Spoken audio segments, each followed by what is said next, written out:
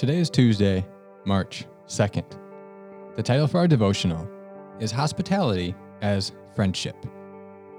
Yesterday, we saw the etymology of the word for hospitality and how it most often carried a connotation of befriending someone who is different than you and welcoming them into your sphere of life.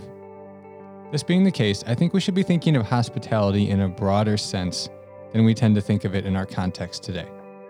Today, at least it seems to me, we tend to think of it mostly in the sense of welcoming someone into your home for dinner or for a short stay or something along those lines. This is certainly a part of hospitality, but I think we should broaden it out to any activities of friendship. That is, gathering for coffee, going out for lunch, going on a walk together, etc. Because remember, our etymology of the word contains philo, which just implies friendship. So I like to think of hospitality as activities of friendship. Our verse for the day is Hebrews 13:2. It says this, "Do not forget to show hospitality to strangers, for by so doing some people have shown hospitality to angels without knowing it."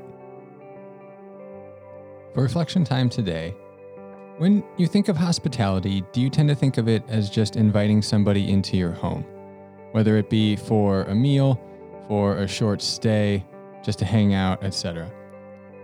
If that's how you tend to think of it, do the mental work today of broadening your concept of biblical hospitality to include all acts of friendship.